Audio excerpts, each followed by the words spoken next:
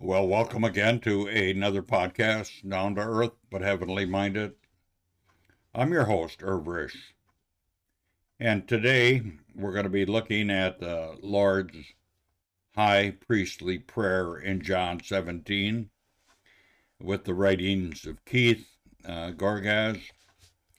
And let me just mention one thing. I've listened to men pray at prayer meetings, and I've heard some beautiful prayers, some wonderful prayers that were from the heart.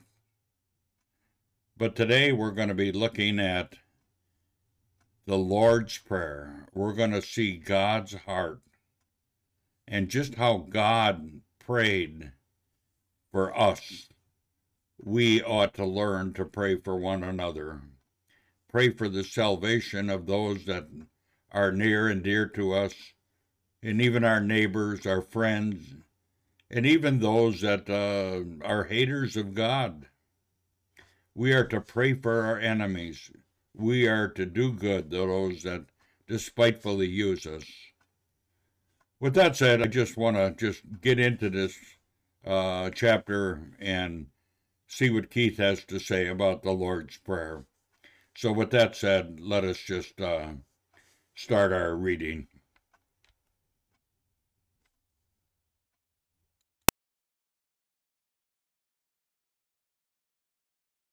John chapter 17. A layman looks at John's Gospel.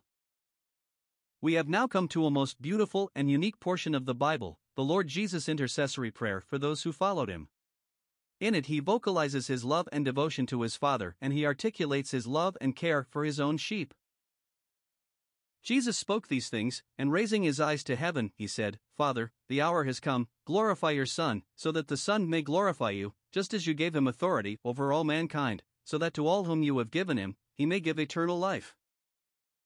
The Lord had come to the end of his earthly ministry, and all that remained was to be betrayed and murdered.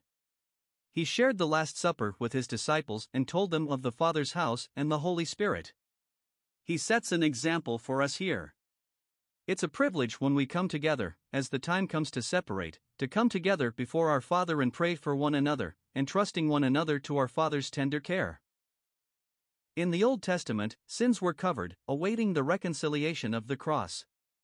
God could defer the judgment of sin until the cross.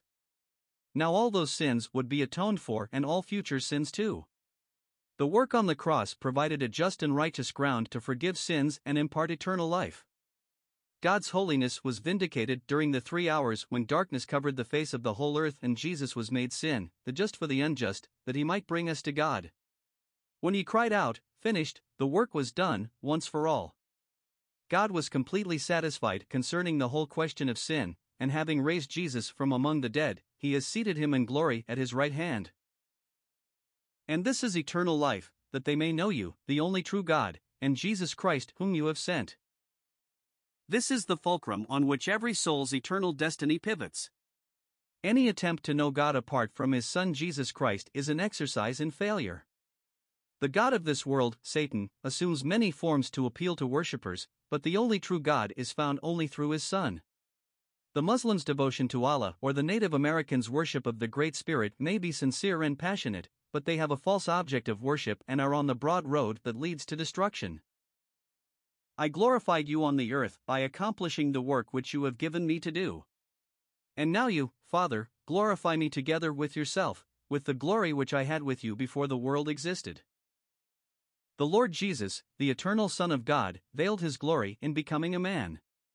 He took upon himself the form of a servant, and became obedient unto death, even the death of the cross. He lived his life always doing the Father's will and revealing the Father to those who the Father had given him.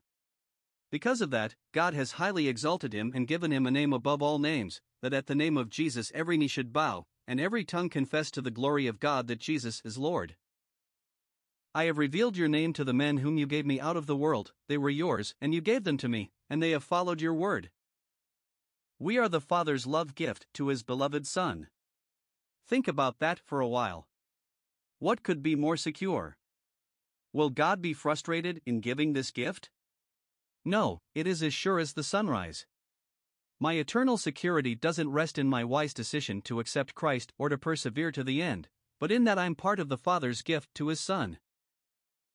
Now they have come to know that everything which you have given me is from you, for the words which you gave me I have given to them, and they received them and truly understood that I came forth from you, and they believed that you sent me.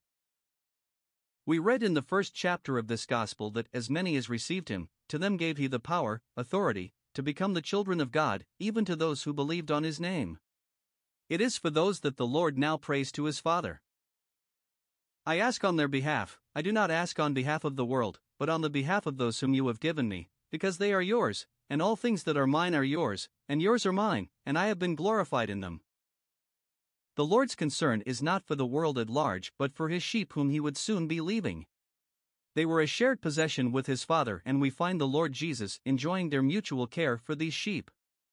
We live in an age when young people are encouraged to emancipate themselves from their parents as soon as possible, become their own selves, and develop their independency of their parents as much as they can.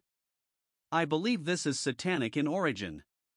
Do we ever see a trace of this in the Lord Jesus and His relationship with His Father? Never. He always, even here just before the cross, rejoiced in doing His Father's will in everything, representing His Father, and maintaining His Father's interests. I am no longer going to be in the world, and yet they themselves are in the world, and I am coming to you. The Lord was about to make His triumphant return to the courts of glory, and take His place at His Father's right hand. He had finished the work that His Father gave Him to do. Now their sheep, so loved and cared for, would be left in the world to carry on the work. Holy Father, keep them in your name, the name which you have given me, so that they may be one just as we are. What was utmost on the Lord's heart? That they may be one, even as we are one. That is a unified, not a singular one. The Lord Jesus died that He might gather together in one all the children of God who were scattered abroad. The Lord said that whoever does not gather with Him scatters the saints. Some years ago, at a Bible conference, I heard a man say that this verse means only a positional one, not a practical one. I believe this is a gross misunderstanding, at the very best, and a doctrine of demons at worst. Is the union of the Father and Son a mere theoretical or positional union, or is it a practical unity? I believe the teaching of Scripture is that it is a very practical union, woven into everything that God does. The Lord continues His prayer to His Father. While I was with them, I was keeping them in your name, which you have given me, and I guarded them, and not one of them perished except the son of destruction, so that the Scripture would be fulfilled. The eternal security of the believer is rooted, not in his own ability to keep himself, but in the very nature and power of God. The Lord manifested this keeping power among His disciples while here on earth. None were lost except Judas, the son of destruction, or perdition, who was chosen for the very task of betraying the Lord, that the Scriptures might be fulfilled. It is not that Judas was saved and then became lost, but that he never, from the heart, believed and was never born again. The disciples in the world. But now I am coming to you, and these things I speak in the world so that they may have my joy made full in themselves. I have given them your word, and the world has hated them because they are not of the world, just as I am not of the world. The Lord had acquainted the disciples with the source of His joy, doing the Father's will, and now as He prepared to leave them and return to the Father, He was asking the Father to maintain the same relationship with them as He had. The Gospel of John began with, "In the beginning was the Word." Now the Lord Jesus had committed that Word to His followers, and it separated them from this world. Though they had yet to experience it in full, they would soon learn that the world hated them, because they were no longer of this world, but heavenly people. As He is, so are we in this world. I am not asking you to take them out of the world, but to keep them away from the evil one.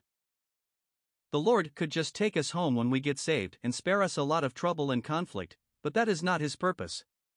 We are left here to learn and to bear fruit for God, so His prayer is that we are kept from the power of the evil one.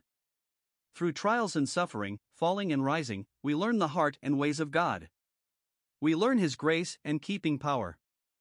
We learn to patiently suffer with Him and for Him, and we earn a victor's crown. They are not of the world, just as I am not of the world. 'Tis the treasure I've found in His love that has made me a pilgrim below. We are no longer part of this world. We do not share its hopes and dreams or its way of doing things. We are citizens of heaven, marching through a wilderness, in search of a city whose builder and maker is God. Sanctify them in the truth, your word is truth. While new birth gives us a life that is separate from this world, the word of God changes our behavior and sanctifies us. As we feed on it, it cleans us from the inside out. Just as you sent me into the world, I also sent them into the world. And for their sakes I sanctify myself, so that they themselves also may be sanctified in truth. We have not been left here to live a life of ease and self-fulfillment, nor are we here to make the world better. We have been commissioned to carry on the Lord's work in His absence, to declare the glorious gospel, and display the heart of God, His light and His love, in a dark and perishing world. We are here to rescue the perishing. It is His truth that sanctifies us, that sets us apart. I am not asking on behalf of these alone, but also for those who believe in me through their word, that they may all be one, just as you, Father, are in me and I in you, that they also may be in us, so that the world may believe that you sent me. The Lord's Prayer was not just for those who were with Him at the time, but for us now. He prayed on behalf of all who would believe in Him through their word. That includes us today. What was His prayer for us? That we may be one, even as He and the Father are one. That was only for the early church. We hear people say today, too much water has gone over the dam for the church to act as one. Too much difference of opinion and firmly held traditions to be put aside. Was the Lord asking His Father for something unattainable? Something beyond possible? Or is the problem that we are too proud to repent of the sin of dividing? Are we incapable of humbling ourselves under the mighty hand of God? The Lord desired this display of unity. Why? So that the world may believe that you sent me. The conclusion of the Lord's Prayer to His Father. Disciples' future glory. The glory which you have given me I also have given to them, so that they may be one, just as we are one, I in them and you in me, that they may be perfected in unity, so that the world may know that you sent me, and you love them, just as you loved me. It may seem that I am being repetitive about believers being one, but if so, the Lord Himself was repetitive to His Father, and the Holy Spirit was repetitive in quoting His prayer in this chapter. I suggest that the fact the Lord repeated His desire over and over is because it is of august importance to Him, and it should be to us. Let us contemplate just what our Lord says in connection with this truth. He says that the reason He has shared His glory with us, the glory that the Father gave Him, is so that we might be one, even as the Godhead is one. I know Christians, and perhaps you do too, who glory in their separation from other believers. They latch on to one strand or another of doctrine, and wrestle it out of its place, torturing its meaning, and then in pseudo-holiness find it needful to separate from any other Christians who do not share their view. They will hang their heads in shame at the coming of our Lord. There is only one body, only one church recognized by Scripture. There is one fellowship, into which all saints have been called, one Lord, one faith, one baptism, and one hope of our calling. On the day of Pentecost, the Holy Spirit came down and baptized 120 individual Christians into one body. By one Spirit have we all been baptized into one body. That body is the Church, the bride of Christ. All other associations are man-made and fall short of encompassing the whole Church. In a word, they are sects or sections of the Church, which is contrary to the revealed mind of God. It grieves our Lord, who died that He might gather together in one all the children of God around the world. Once this truth gets a hold of your soul, seek grace to walk in it. Faith sees right through the walls of separation and embraces every member of Christ as my brother for whom Christ died. The only fellowship that Scripture teaches us is a union based on a common life source. I'm not suggesting setting up some new system or creating a new sect or fellowship, but urging us to continue in that which is from the beginning, as John wrote in his epistles. We can't put Humpty Dumpty back together, nor should we try to. We must recognize the shipwreck of public testimony that we are part of, confess our part in it to the Lord, and walk in freedom from it. Father, I desire that they also, whom you have given me, be with me where I am, so that they may see my glory which you have given me, for you loved me before the foundation of the world. The full revelation of the truth of the Church as the bride of Christ remained a mystery until it was told forth by the Apostle Paul in the book of Ephesians, but clearly the Lord has it before his heart as he concludes his prayer. His desire is that we might be with him, where he is, and see the glory that the Father has given him. The truth of the eternal sonship of Christ is seen clearly here. The love between the Father and the Son is eternal, from before the foundation of the world. Righteous Father, although the world has not known you, yet I have known you, and these have known that you sent me, and I have made your name known to them, and will make it known, so that the love with which you loved me may be in them, and I in them. In the 22nd Psalm, which depicts our Lord's crucifixion and records his thoughts and feelings as he hung on the tree, a break comes about halfway through. The Lord triumphantly declares that God has heard him and delivered him. He goes on to say, "I will declare your name unto my brethren." He has made the Father's name known to those who have been pulled out of this world, and he will continue to make the Father's heart known to us so that the love with which the Father loved the Son may be in us. Not only that love, but the Lord himself will be in us.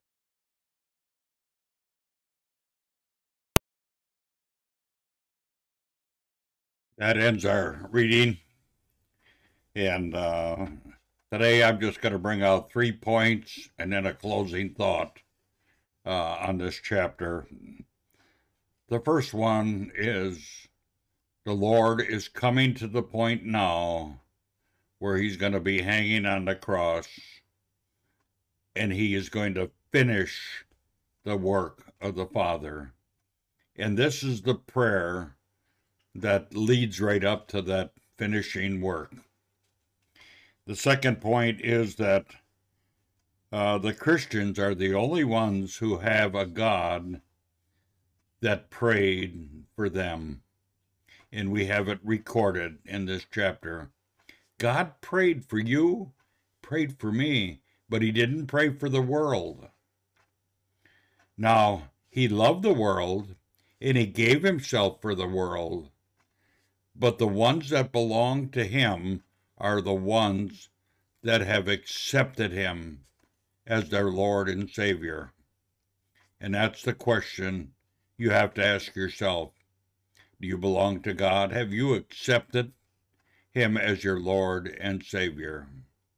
If you have, you'll obey his commandments. The last point is that I ask you a question. Do you have an angry God, or do you have a loving God? I have a loving God, because I look at this prayer and I see how much God loved me, how much he prayed for me, and how much he's done for me already, and he's got so much more waiting for me. We can't even start to imagine the inheritance that we have in Christ someday. And I think very soon I'm going to realize that. Then I'm going to close with one thought, one word, one. Just one. One body, one Lord, one church. Everything is one. And the unity, there's unity in one. You know, and I can use this as an example. Keith wrote this paper, and this is my podcast that I'm doing. What he has done and what I am doing is one. You know, I never met Keith. I've never met him, but I know him because I see his heart. I see his love for the Lord. And I hope he sees the love in me for the Lord. That makes us brothers, and that makes us one in Christ. We're miles apart, but in unity, we're close together because we have the same mind of Christ and the heart for the Lord. With that said, I'm going to end our podcast today, and till next time, we're going to be looking at chapter 18. So with that said, bye for now.